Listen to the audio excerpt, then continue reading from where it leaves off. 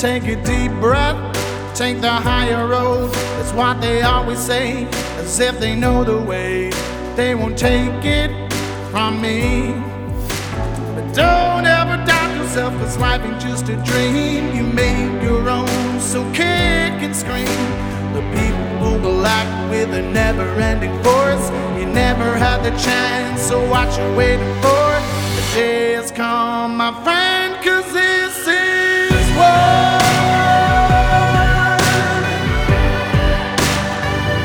It's time and this is war.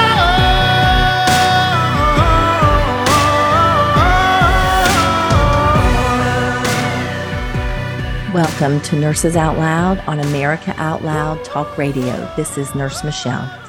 You can join us weekdays with a different nurse host daily. All of my shows go to podcast typically a day or two after the broadcast is heard on talk radio. You can hear them on Spotify, Stitcher, Pandora, and iHeart Podcasts, and many more. Be sure you subscribe and rate the show on Apple Podcasts for me. Last week on Nurses Out Loud, we addressed 15 of the 20 vaccine answers to the 20 vaccine questions for medical professionals. There's a lot of content to share with you all, and I want to be thorough and inspire you to dig deeper, but 1 hour was just not enough to do all 20 last week. When we are done today, you will have 3 posts you can save and add to your arsenal to share with those in your community who have either attempted to disparage you for choosing not to get the COVID vaccine or because you are deciding not to follow the CDC vaccine schedule for children. If you have a social media platform, I challenge you to take those links and add them to stories with the links attached. You can also go to the Nurses Out Loud Instagram page where you will have content that you can share regarding each of our weekly posts. You can make a difference just by sharing knowledge. We all need to do our part.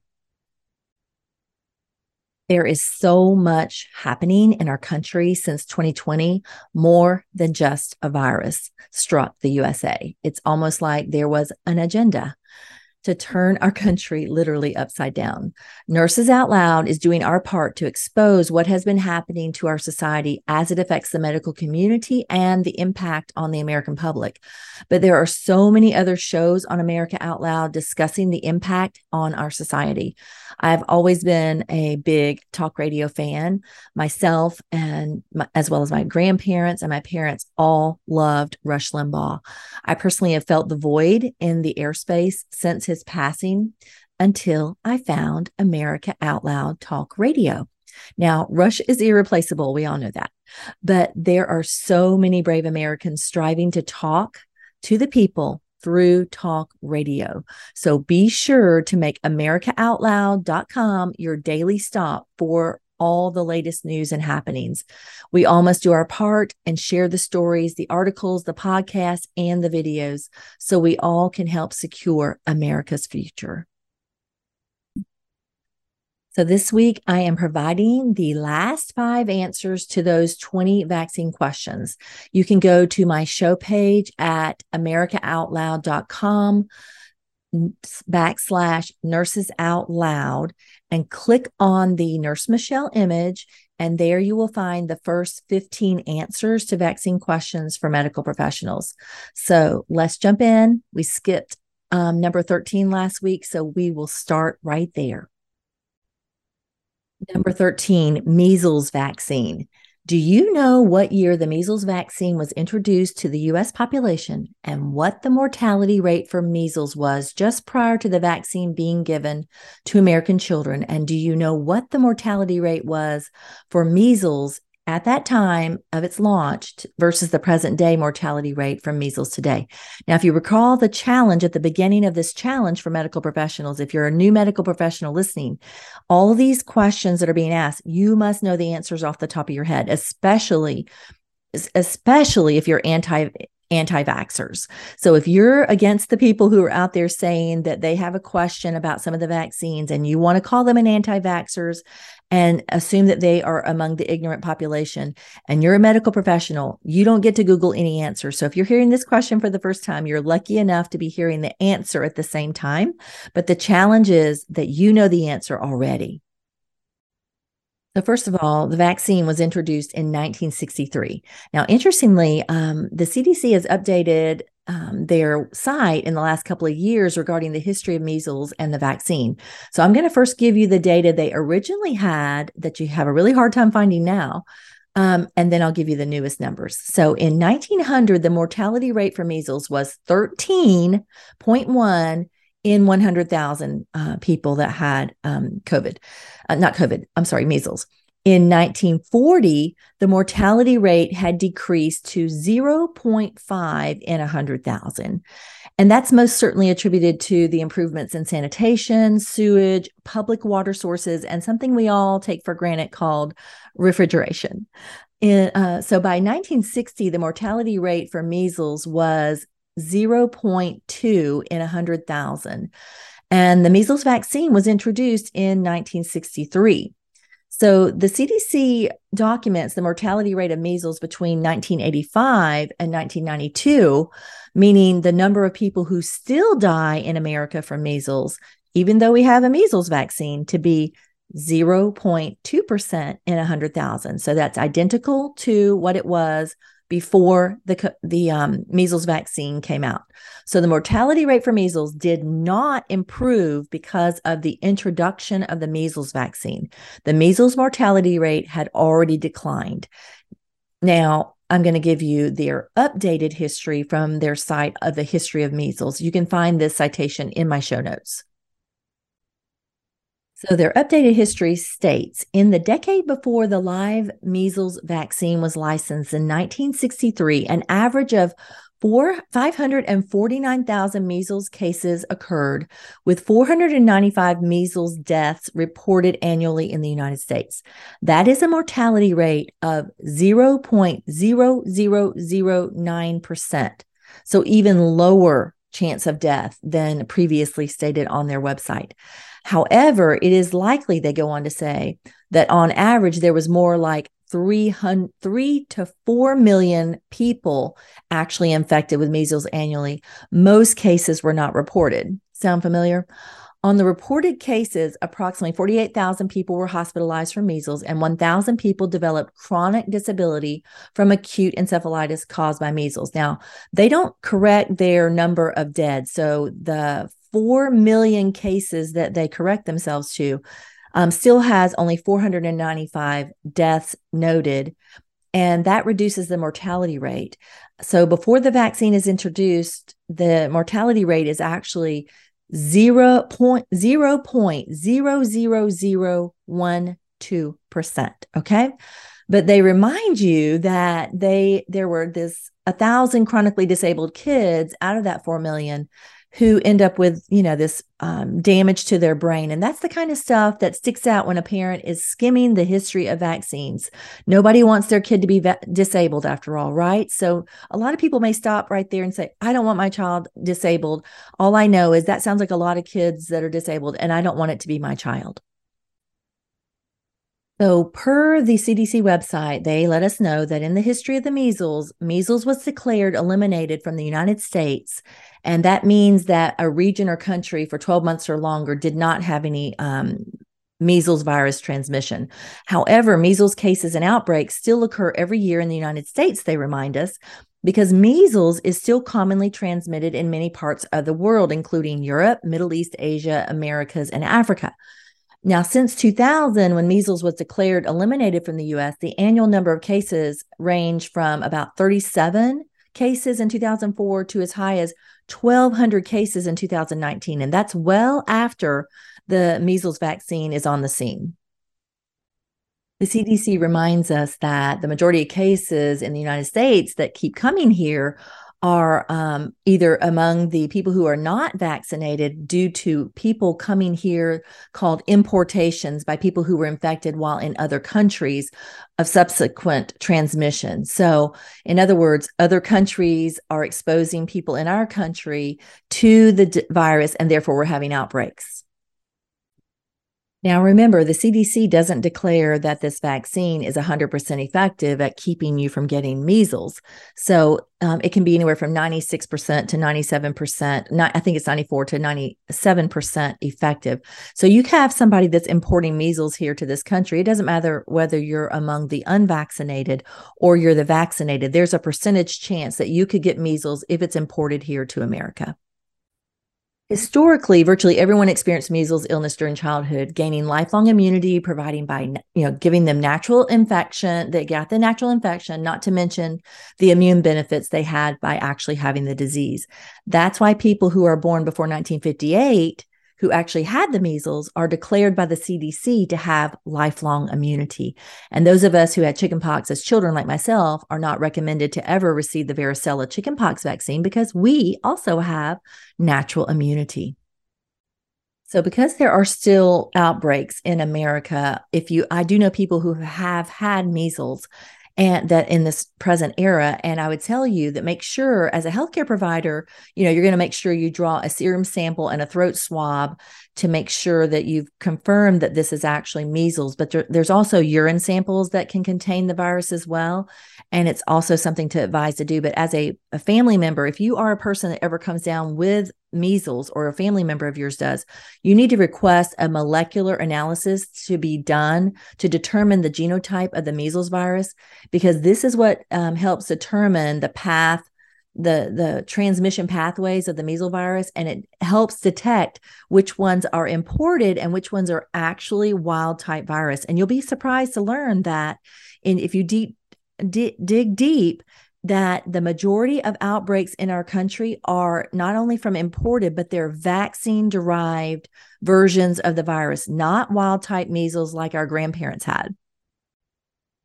So measles is caused by a single-stranded enveloped RNA virus with one serotype. Humans are the only natural host of the virus.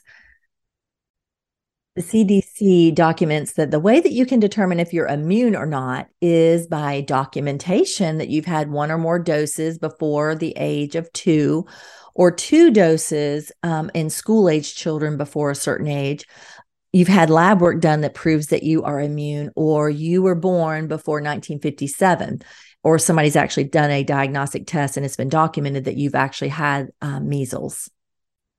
Now, when you read through this history, it's going to tell you how measles can be prevented with measles-containing vaccines. And this is the history, and that is what it's majorly focusing on, is that you get your vaccine to prevent measles. 1 dose is 93% effective, supposedly, and 2 doses are approximately 97% effective. Now, when you get to the part on their history about post-exposure prophylaxis, now this will be linked in my show notes, you'll be surprised that if you're exposed to measles who cannot readily show that they have immunity, you've been exposed to it and you don't know that you have immunity. And if you were to go to your pediatrician or doctor, they may find that this documentation I'm about to say to you is what they recommend to you. And they say that you should have, if you've been around susceptible and you're susceptible and you're not immune and you've been around people who knowingly have measles, they want you to administer the MMR vaccine within 72 hours of initial measles exposure, or an immune globulin within 6 days of exposure.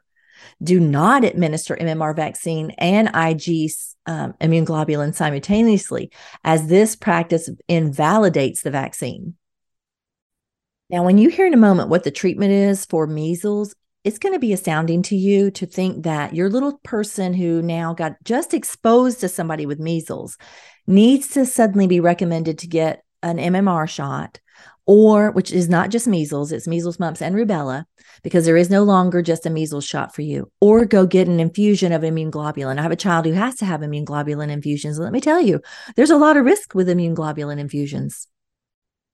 So healthcare providers caring for a measles patient are guided to make sure that the infected person is isolated for 4 days after they develop a rash, and they're told to practice airborne precautions.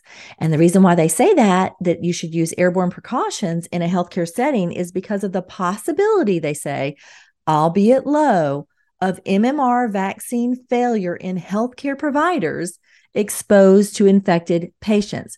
that the healthcare providers should all observe airborne precautions in caring for patients with measles.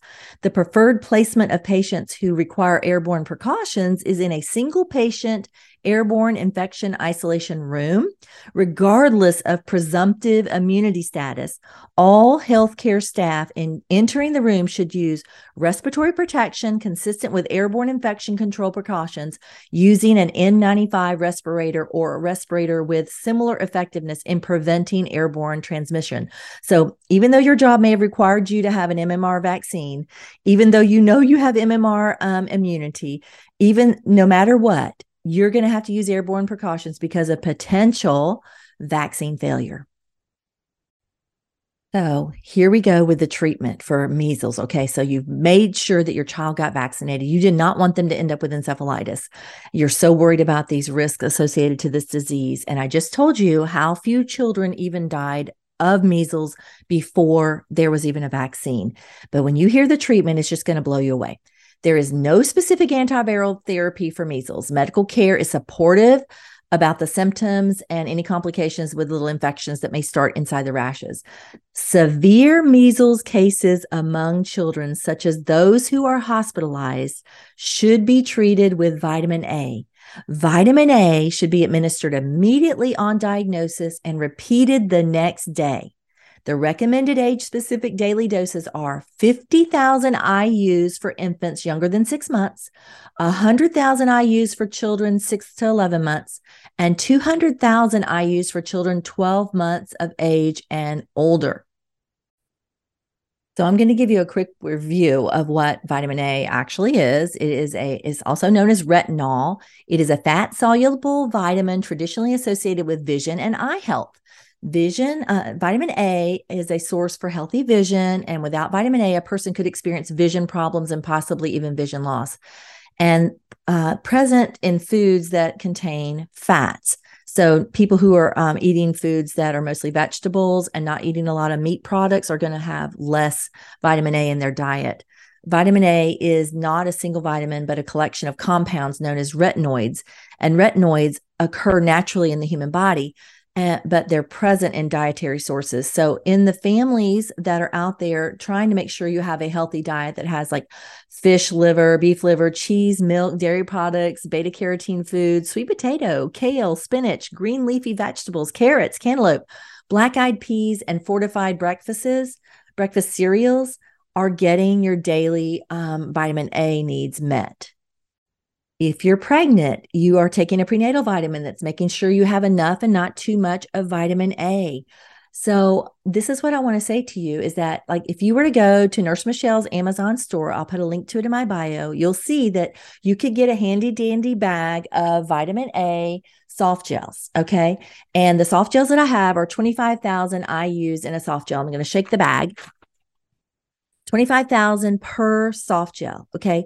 So that means that if your child comes down with measles, you need to give your child 8 vitamin A soft gels for 2 days as treatment for measles. Any American and medical professional can go to the National Library of Medicine to discover how to use vitamin A in the treatment of measles. Measles, even though it's the leading cause of childhood morbidity and mortality, vitamin A deficiency is recognized risk factor for severe measles. The World Health Organization recommends administration of an oral dose of 200,000 IUs of vitamin A in 100,000 for infants, per day for 2 days to children with measles in areas where vitamin A deficiency may be present. Now, we're in America. We're not in one of those places where predominantly we're having third world problems with nutrition deficits. So 200,000 IUs of vitamin per day given in an oil-based formulation in areas where there is a risk of, fatality, supposedly because of their diet, reduces the mortality in children. And I'll drop some citations for you of where there are wonderful studies out there to understand that simply taking 8 25,000 IU soft gels a day for 2 days literally reduces the risk of overall mortality and pneumonia risk mortality, especially in children under 2. So do you see how simply this disease could be treated if it ever were to come to your family, I assure you, this nurse and no nurse I ever met and no doctor I ever met knew this before it was discovered on research, trying to find out why is it so important that my child had this measles vaccine, only to discover how simply it could be treated. So moving past question number 14 and 15, because we did that last week, I'm going to number 16 now. So of all the number of vaccine injuries that occur annually, what percentage of those vaccine injuries do you believe actually get reported, and how has that percentage been arrived at? So the first question is this: is there a place where vaccine injuries are documented? And you can go back to question number 7, where I taught you about VAERS. Interestingly, this last 2 years has shown us that the fact checkers don't like the VAERS system at all. When you dare to bring up the VAERS system, they don't like it when anti-vaxxers mention the government institution and start trying to quote data from it. Here is a recent, there's an article out that says, "Don't fall for the VAERS scare tactic. Anti-vaxxers show how a precious vaccine adverse event reporting database can be used to scare the public." So I'll drop the link to this hit on anti-vaxxers in my show notes, but it pretty much wraps up the sentiment of so many other articles that are hit pieces of name callers who use ad hominem attacks to try and shut down the opposing view. The article will be left in the show notes for you. Read it and weep. The entire goal of the article is to appear to say that, VAERS is only something to be used by the qualified and intelligent, which they deduct the anti-vaxxers simply cannot be. What this report fails to mention is the HHS studies done that were paid for by the CDC and NIH to assess just how good was VAERS doing at capturing adverse vaccine events and deaths following childhood vaccines. The result of that study, I'll drop in the show notes as well, was from 2007 and through 2010. And there's 2 other additional studies that are as recent as 2015 that HHS paid for to have done to assess their government system called VAERS.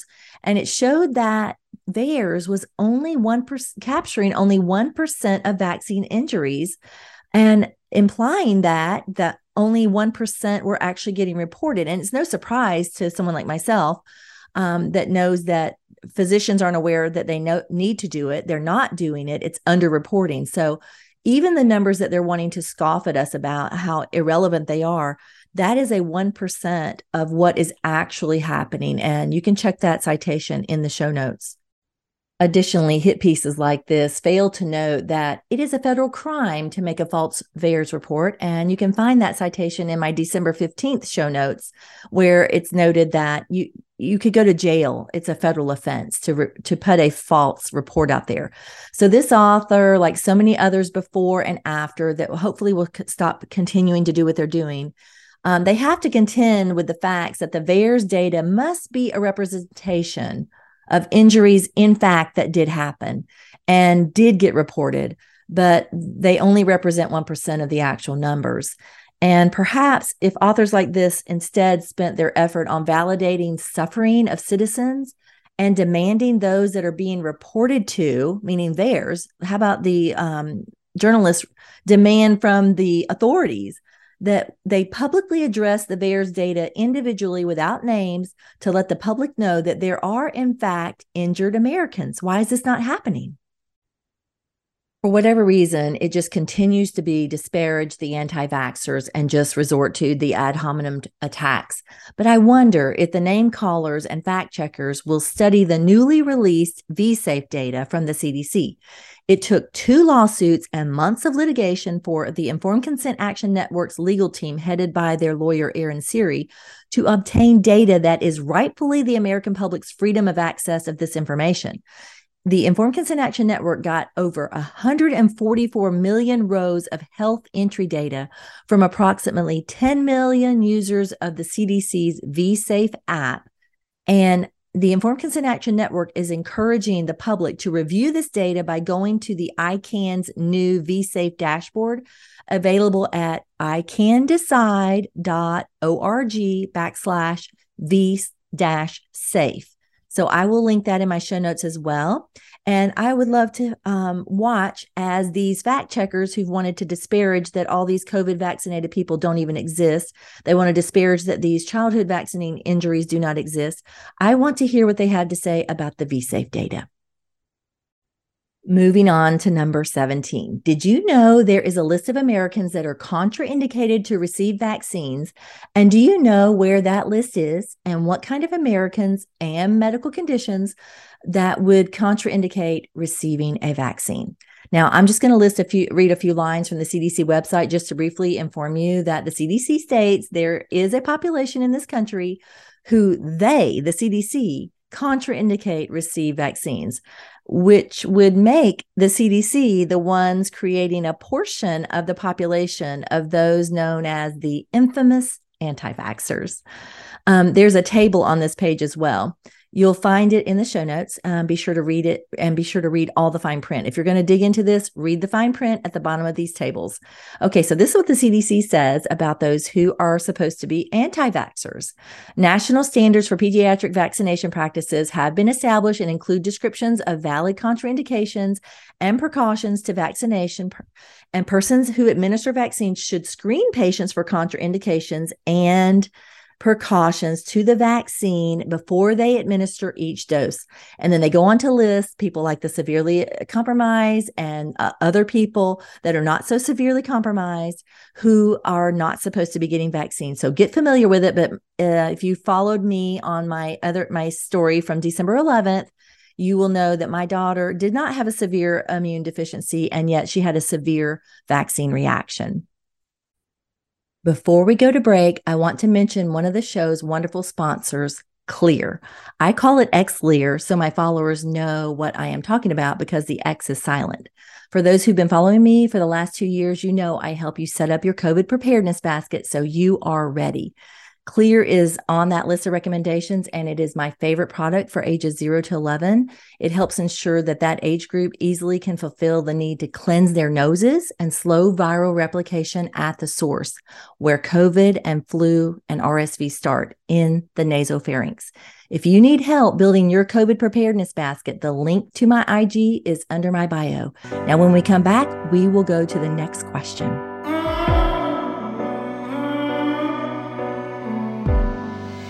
It's time and this is why.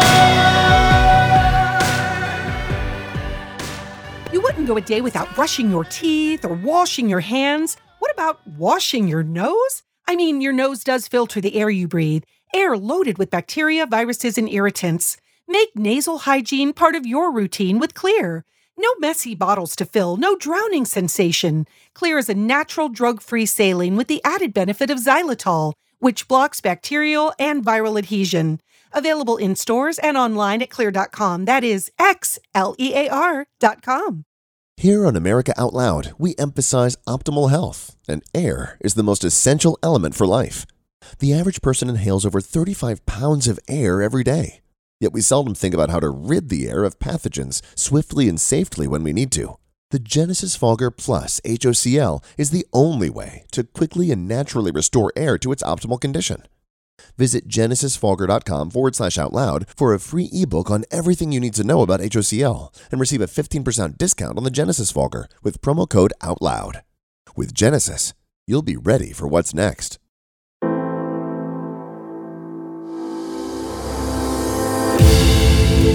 The spirit of American liberty and justice is woven into the soul of America Out Loud.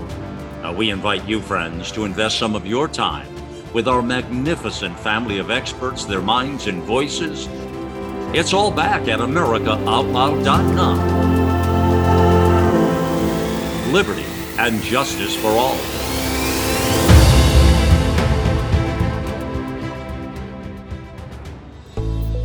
These days, every time you turn on the news, it seems like there's a new threat to your health. Maintaining a strong immune system has never been more critical. Advanced nutrition company, Healthy Cell, created Immune Super Boost to help you strengthen your immunity. Unlike other supplements that don't work, Immune Super Boost is not a pill.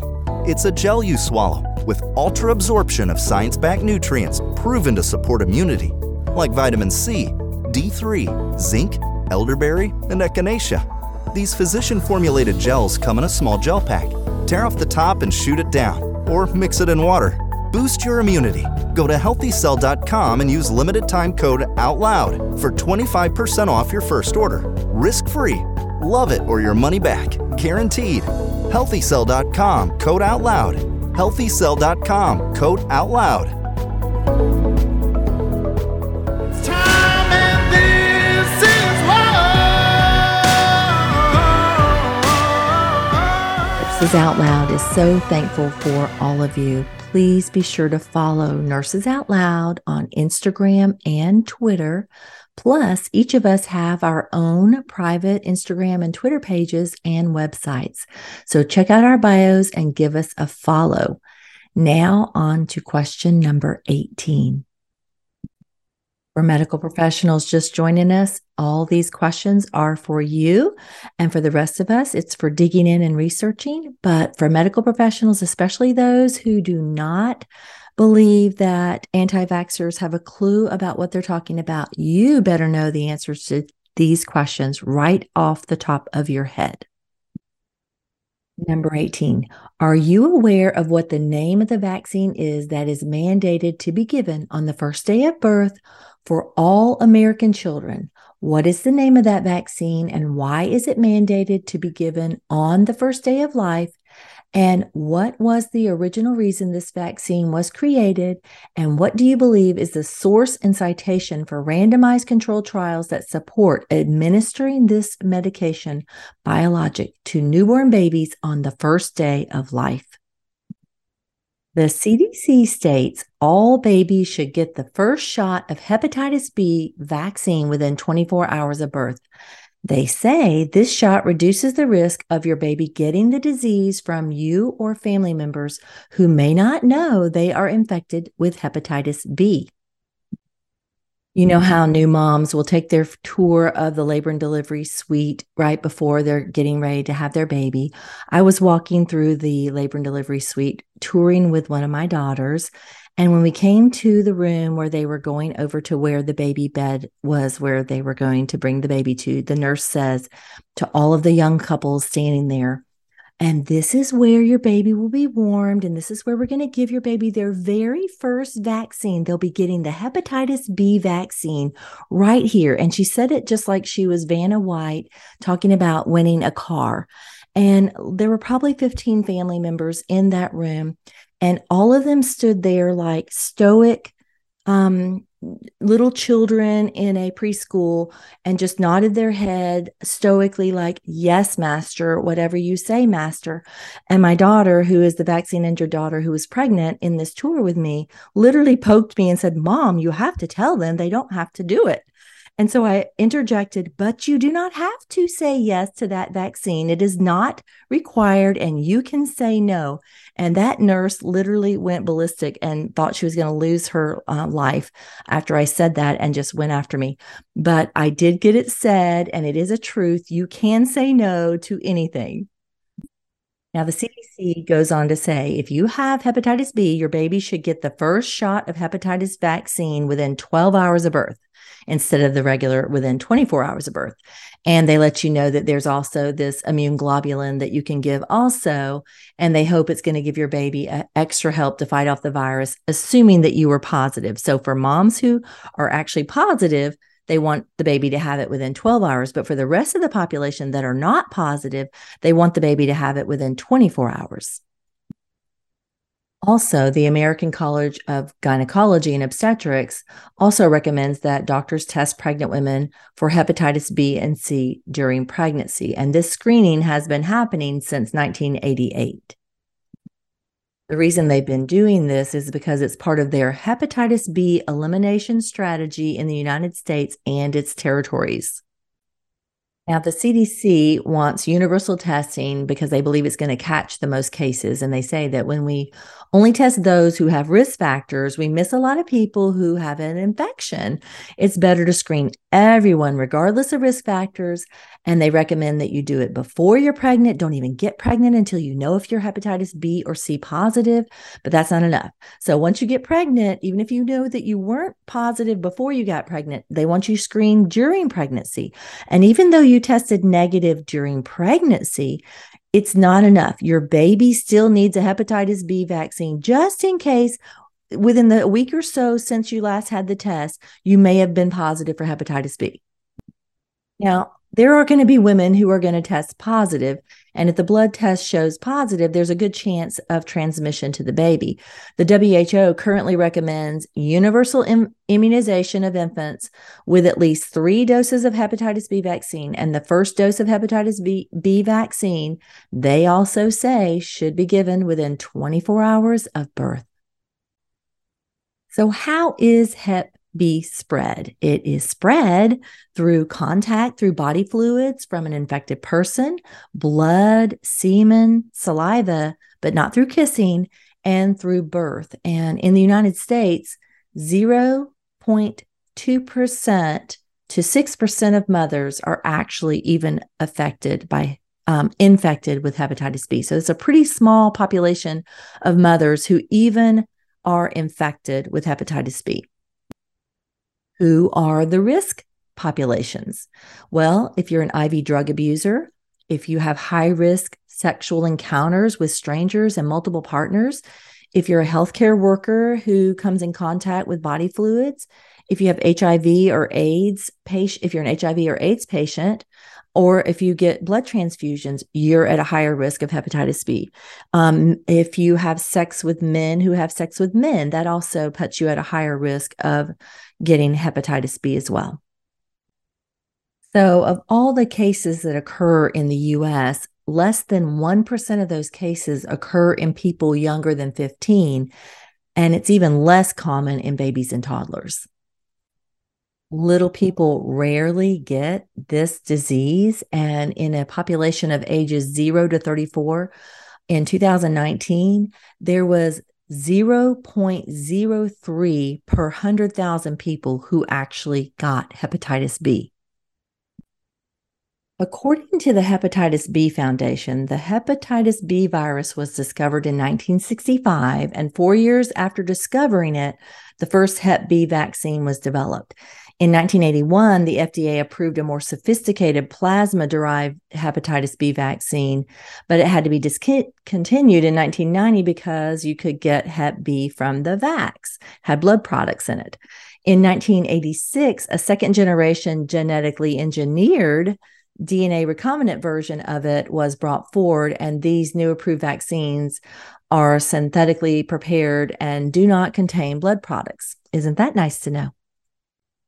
But let's step back in history a little bit. So back in March of 1979, there was a trial started for the hepatitis B vaccine, and the study was conducted in 5 large cities, and it indicated that sexually transmitted hepatitis B infections were far more common among homosexual men than was previously suspected. Other studies were done, but in 1989, because the homosexual male population was at such an increased risk of infection with hepatitis B, a virus study for a vaccination for Hep B was began in that population as well. And I'm going to drop a worthy read in the show notes of a 2011 publication in the Journal of Medical Humanities that's entitled, "Do We Really Need Hepatitis B on the Second Day of Life?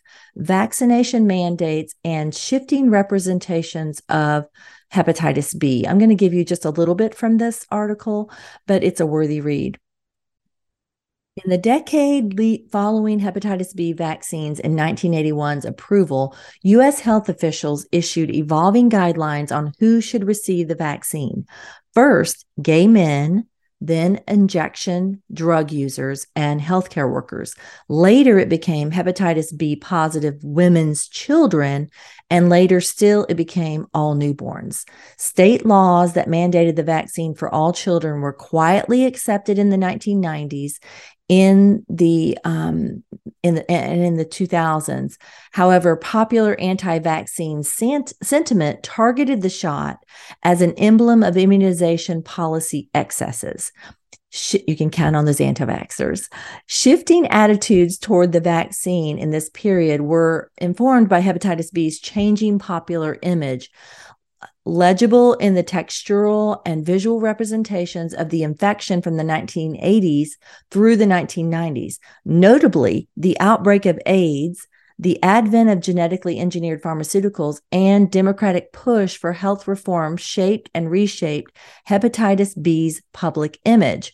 Hepatitis B thus became, in turn, an AIDS-like scourge, proof of a new era of pharmaceuticals, a threat from which all American children had a right to be protected, and a cancer-causing infection spread by teenage lifestyles.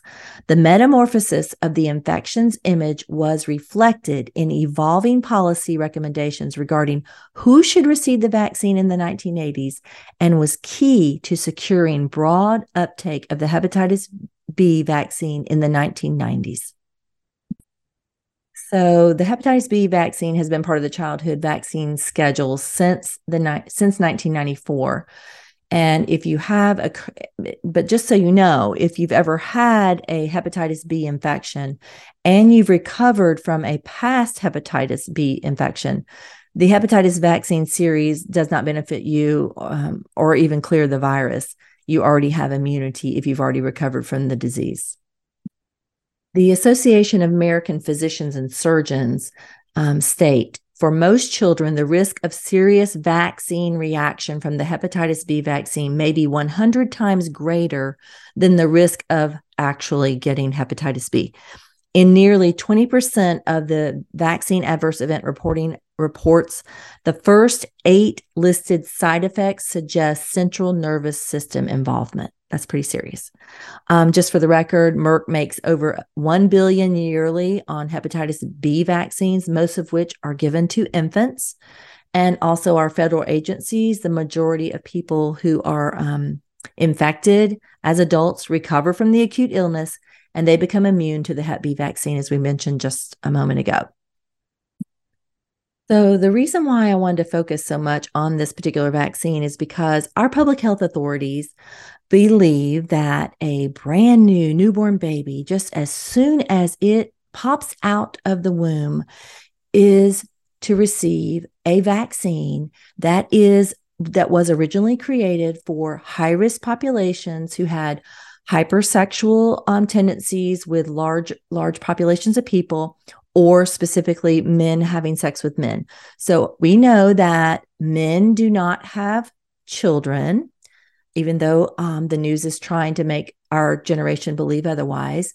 So women with the ability to birth children have children. And the only way a woman would have hepatitis B is if she's in one of the high-risk categories. And we've already mentioned that. And she is tested pre-pregnancy, during pregnancy, right before she's delivered to find out if she's Hep B positive. So if she's not Hep B positive, you can't have Hep B and you can't give it to your child.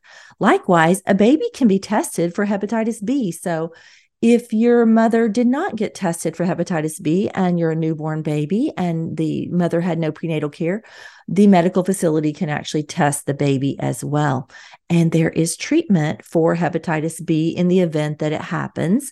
And there is the ability to recover from the disease and gain natural immunity. So it's worthy to be recognized that a vaccine is being pushed on American population on the first day of birth, and that vaccine looks like it has reasons to question whether or not it belongs inside a brand new infant's body. So I'm going to drop a lot of resources for you in the show notes for you to dig deeper, but that was a lot for you to just get a taste of our public health guidelines that are happening for American children, while everybody else that's an adult and then not having children isn't really paying attention to and just saying, yeah, all these people need to make sure they're vaccinating their kids because I don't want hepatitis B. Well, you're not going to get hepatitis B from somebody else's baby anyways. You're very likely going to get it from your lifestyle choices, or if you work inside of a healthcare setting and you are in a situation where you might be punctured by an instrument that has blood on it from a high-risk individual. Okay, let's move on to question number 19. Are you able to locate, as a medical professional, the randomized controlled trials where the vaccinated children of America are compared to the unvaccinated children of America? Were the studies using evidence-based medicine, using the gold standard randomized controlled trials to successfully show that there is a significant health benefit for the vaccinated children versus the unvaccinated children? And as a medical professional, if a parent were to request and ask you a question, can you put your hands on that data immediately to reassure them that the benefits of getting your children vaccinated do in fact outweigh the risks of not getting the vaccines? I would encourage any of my listeners out there, especially if you are a doubting Thomas, who think, surely I can find some studies out there to show Nurse Michele that she is wrong in what she's saying. Know that you can go to our show page on americaoutloud.com/nursesoutloud and send an email to Nurse Michele or any of the nurses, and you can drop whatever studies you found that you think differ with anything I'm saying to you. But as it pertains to, is there any studies out there for comparing the vaccinated to the unvaccinated children, to whether or not the vaccinated children are healthier because they got their vaccines versus the unvaccinated that are supposedly less healthy? I have some sad news to tell you that study does not exist. It's never been done. The CDC has never seen fit to do such a study. And it has been begged for by the informed anti-vax community, saying the CDC has a sufficient number of data of all these unvaccinated children in the population. They know who they are. They could literally make a comparison study of all the different age groups and see how many children have all the different diagnoses that we know that children can come down with, whether it be autoimmune diseases, whether it be asthma or any other disorder that can happen with children, and see which population actually has less medical problems. So this generation is demanding that the public health authorities do exactly that and bring forward some studies, and let's see those comparison studies and, shut the anti-vaxxers up for sure by just simply showing us that all these vaccinated children have actually benefited and have less medical conditions than these unvaccinated. But sadly, right now, there is no studies for you to give to a parent, but you can go and find studies that say things like 36% higher risk of asthma in some kids who had vaccine-related aluminum exposure.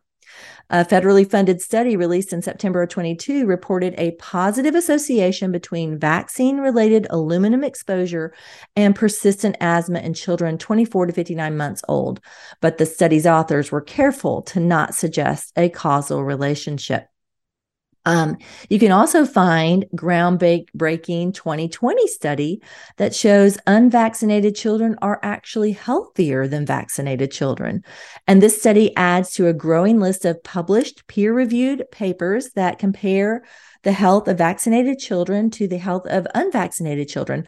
And these studies suggest we have long underestimated the scope of vaccine harms and that the epidemic of chronic illness in children is hardly a mystery. So I'll drop those studies for you and you can check them out. They'll be in my show notes as well. And we'll move on to the next question.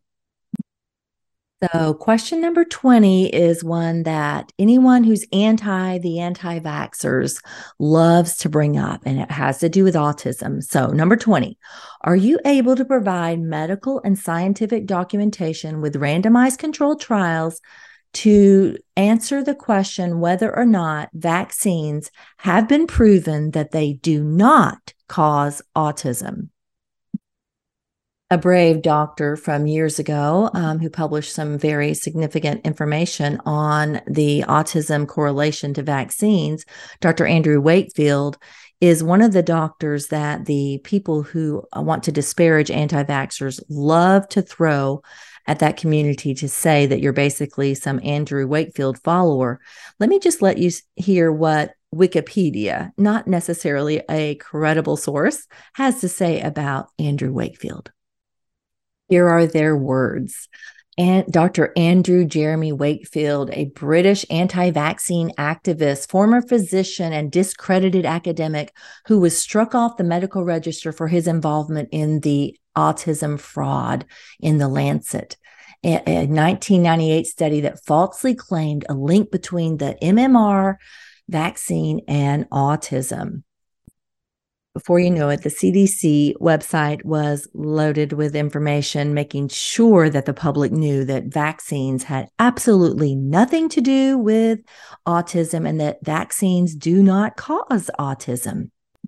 However, in a federal lawsuit that was filed by the Informed Consent Action Network, the Center for Disease Control has failed to produce scientific studies that back up its long declared assertion that vaccines given to babies less than 1 year old do not cause autism. The CDC claims on its website that vaccines do not cause autism.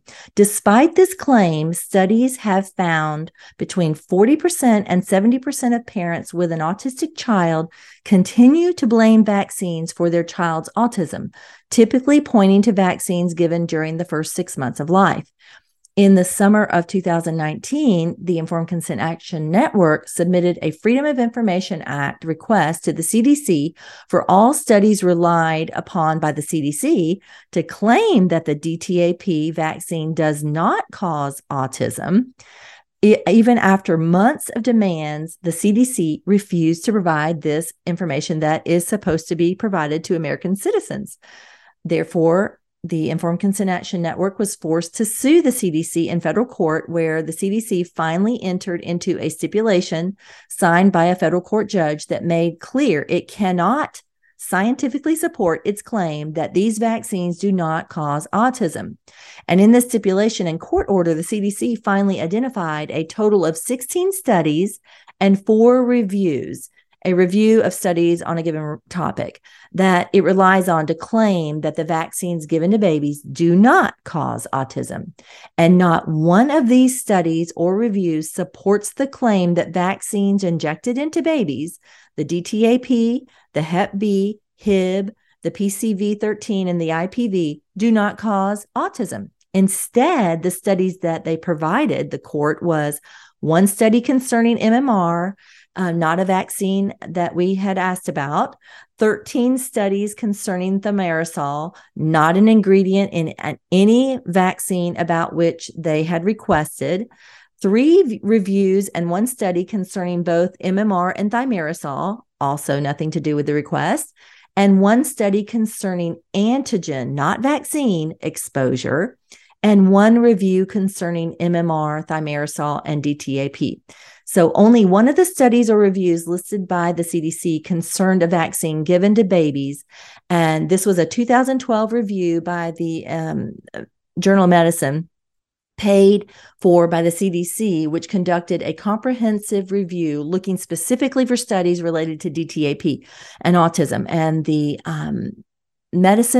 the IOM concluded that it could not identify a single study to support that DTaP does not cause autism. Instead, the only relevant study that the IOM could identify found an association between DTaP and autism.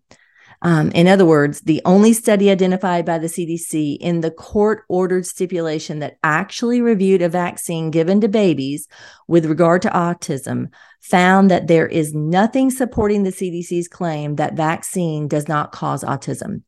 The most recent data from CDC reveals that 1 in 36 children born this year in the United States will have an autism diagnosis. Let that sink in. 1 in 36 children. This is a true epidemic. The CDC and health authorities have conducted a decades-long media campaign seeking to assure parents that vaccines do not cause autism. But making such statements without supporting studies is, at best, grossly irresponsible. Well, I'm going to stop there as it pertains to the questions. It's taken us 3 episodes to go through all 20 questions. Needless to say, I have just touched the surface. My goal is to help you question the science. Science News asks, why is scientific questioning important? And their answer, the ability to ask well-defined, measurable questions makes it possible to explain phenomena of the natural world and design solutions to human problems. Science defined, the systematic study of the structure and behavior of the physical and natural world through observation, experimentation, and the testing of theories against the evidence obtained. Are there actually any thinking medical professionals out there who actually believe the science is settled on vaccines? Is it even scientific to declare vaccine science cannot be questioned, or that there is a singular authority on the subject of vaccines? No medical professional should ever be heard using the word misinformation. No, we should be telling our patients, educate before you vaccinate and let me help you. I've heard it said, it's not misinformation. It's just information you have missed. If you don't already know who Dr. Peter McCullough is and you don't follow his talk radio show here on America Out Loud, the McCullough Report, you have missed out. Not only did he publish early treatment protocols in early 2020 that has saved thousands of people's lives, he has done 48 weekly updates for the American people throughout this pandemic. If you're a medical professional who has subscribed to the jargon misinformation and have tolerated censorship, I would like you to hear Dr. McCullough's words regarding misinformation. So Dr. McCullough's words are something that we all need to take into account. And honestly, if you're a medical professional, I believe you should memorize these words so that when you actually run into an ignorant medical professional who dares to use the word misinformation as it pertains to the medical sciences, you'll have something that may potentially stop them in their tracks and make them actually think like they need to do. So this is his quote for you to consider.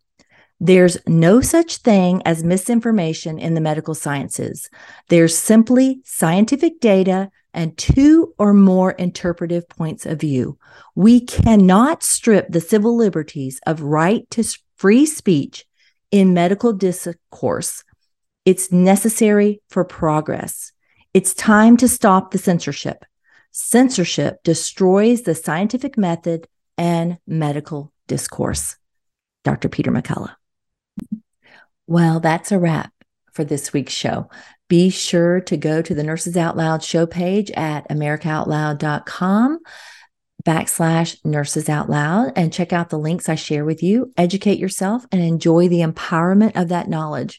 Most Americans, including our medical community, have no idea that under CDC guidance, today's American children between the ages of 0 and 18 have 69 to 72 antigens injected into them, thanks to the CDC pushing school vaccine requirements for compliance. And that is before the ACIP committee wins adding the new COVID vaccine to that already hefty vaccine schedule. Remember, you have a right to vaccine exemptions. No one can make you inject your child, and you cannot unvaccinate your child. If you have a pushy doctor, leave them. I will share a link in my show notes to medical providers who align with your values. Tune in to Nurses Out Loud daily, 10 a.m. and 10 p.m. We are 6 nurses not afraid to engage in this battle. We're putting out a bounty on the real misinformation and exposing the purveyors of propaganda. Like Florence Nightingale, we are shining a light in the darkness. We recognize that we are in a war for truth.